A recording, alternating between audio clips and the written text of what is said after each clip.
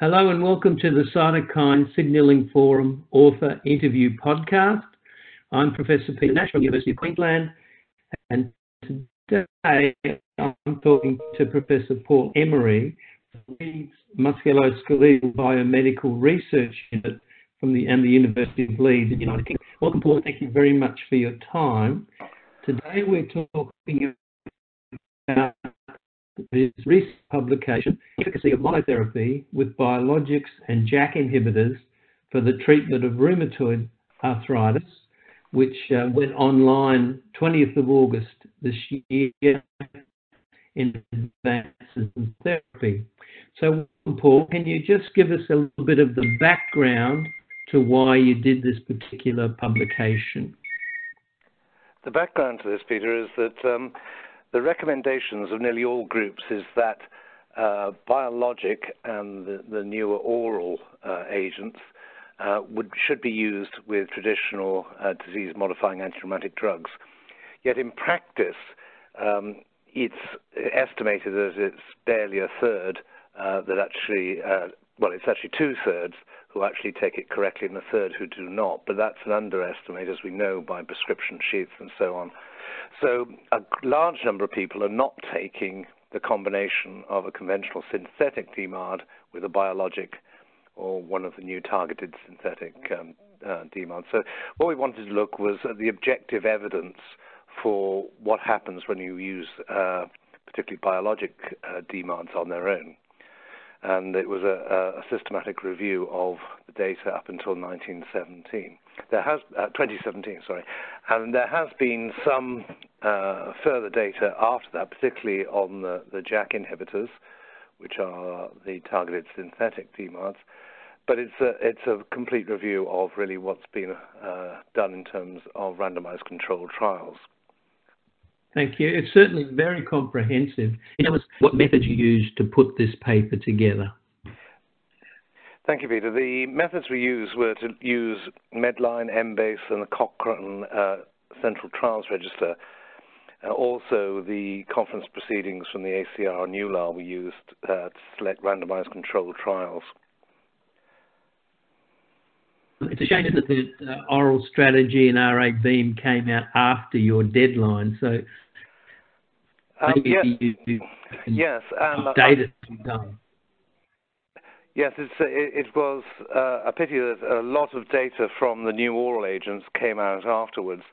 I think, however, that there are some sort of general conclusions one can make, that the most dependent on having conventional synthetic DMARDs are the TNF inhibitors, and one becomes slightly less dependent with the IL-6 inhibitors. The IL-6 receptor blocker, tocilizumab, didn't show inferiority as monotherapy compared to the combination.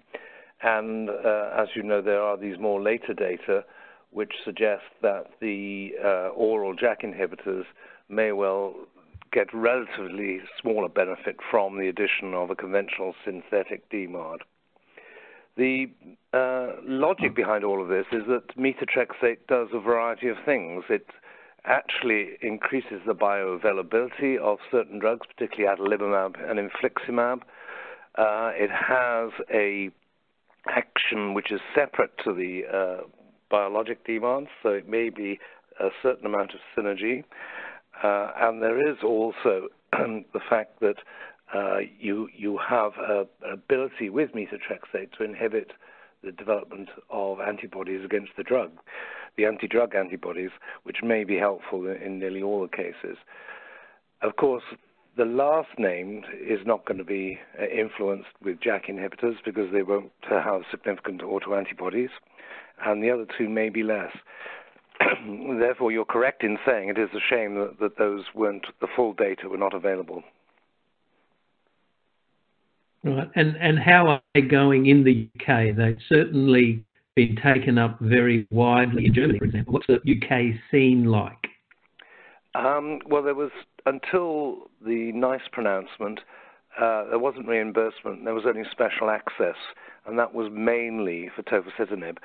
Now we have the ability in the UK to get reimbursement for methotrexate failures onwards, the uptake has been actually quite rapid. I don't think it's quite as rapid as it has been in certain countries in Europe, where it's been one of the fastest launches ever for certainly for the Lilly product. Yep. And do you think that guidelines for RA, should they be altered?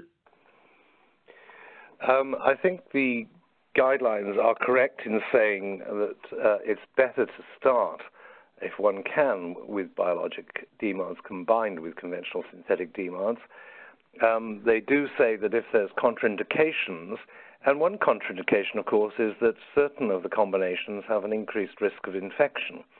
And therefore, in some patients who are particularly prone to infection, and we know which ones these are, it would be reasonable on a cost-benefit analysis to actually treat with monotherapy. And I think one would be moving away from TNF inhibitors if that were the case, because they are less effective. There are, however, data of patients who start on combination and then stop the conventional synthetic DMARD. In COMET, there was a second year where the methotrexate was stopped.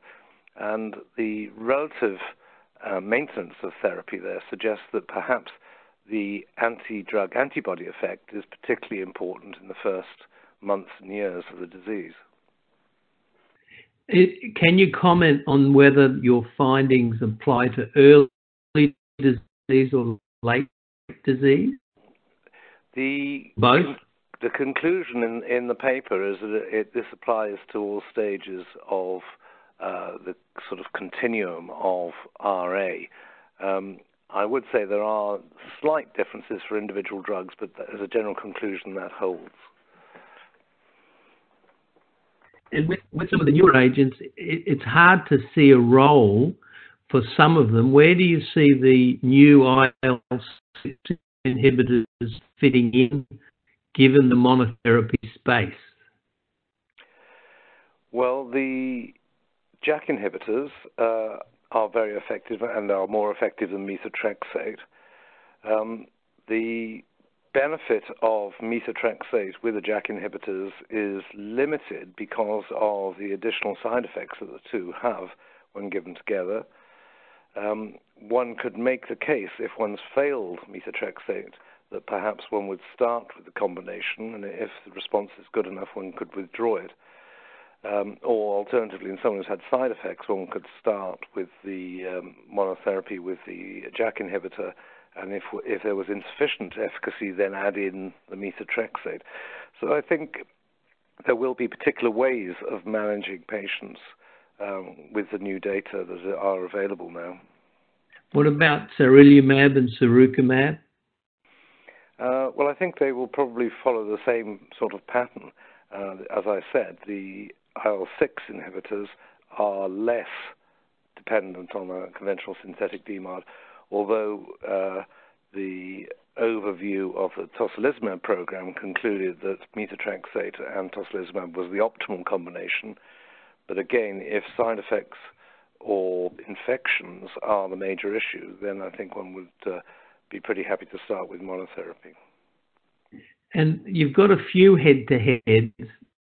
Do they have issues? Are they disappointing because they leave methotrexate out?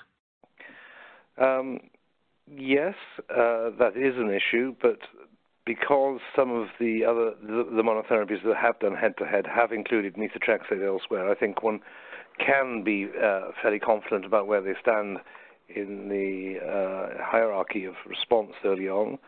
Of course, most people have used adalimumab as monotherapy to compare with, which, as I said, is a bit more dependent on the addition of a conventional synthetic DMARD. Is there a hierarchy amongst the TNFs of MTX dependence? Well, I think infliximab is the most, because of it being a chimeric antibody, and that actually exaggerates the impact of anti-drug antibodies if methotrexate isn't added. And we know from the very early studies with infliximab that there was a tachyphylaxis very early on without methotrexate. So I think infliximab is definitely different, and probably Enbrel is the least because it has fewer anti-drug antibodies. But between that, there, and you could hope that certolizumab might be slightly bit different, but in fact the data don't really show that sufficiently well to make a firm conclusion. Having done all this work, is there a research agenda you would like to see? I think there are small areas that need clarification. One of the issues is the benefit one gets from the addition of methotrexate as a conventional synthetic DMARD worth the side effects in the modern era where erosions, for example, are very rare? Perhaps another question is, what role do they have in preserving cartilage, which would be perhaps more relevant these days than erosions? But I think we have a lot of data now, and much more important is the individual tolerance of a drug, which at the moment is very difficult to predict. So the question is whether we should now move on to other disease areas such as psoriatic arthritis and ankylosing spondylitis, where there are, again, the use of biologic DMARDs, and where conventional synthetic DMARDs aren't conventionally used, but there are actually some data that suggests perhaps in circumstances they should, such as the continuation data. And I think if we were going to move on, there are a few things that there are limitations to the study, which we note in the paper, which is that we did look at all data, which may not be fair, as Japanese patients are different in terms of their tolerance of conventional synthetic DMARDs.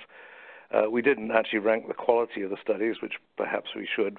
And I think probably the largest defect in the study is we don't look at the long-term data, which has been shown to be important in these other diseases, particularly for maintenance on therapy with conventional synthetic DMARDs.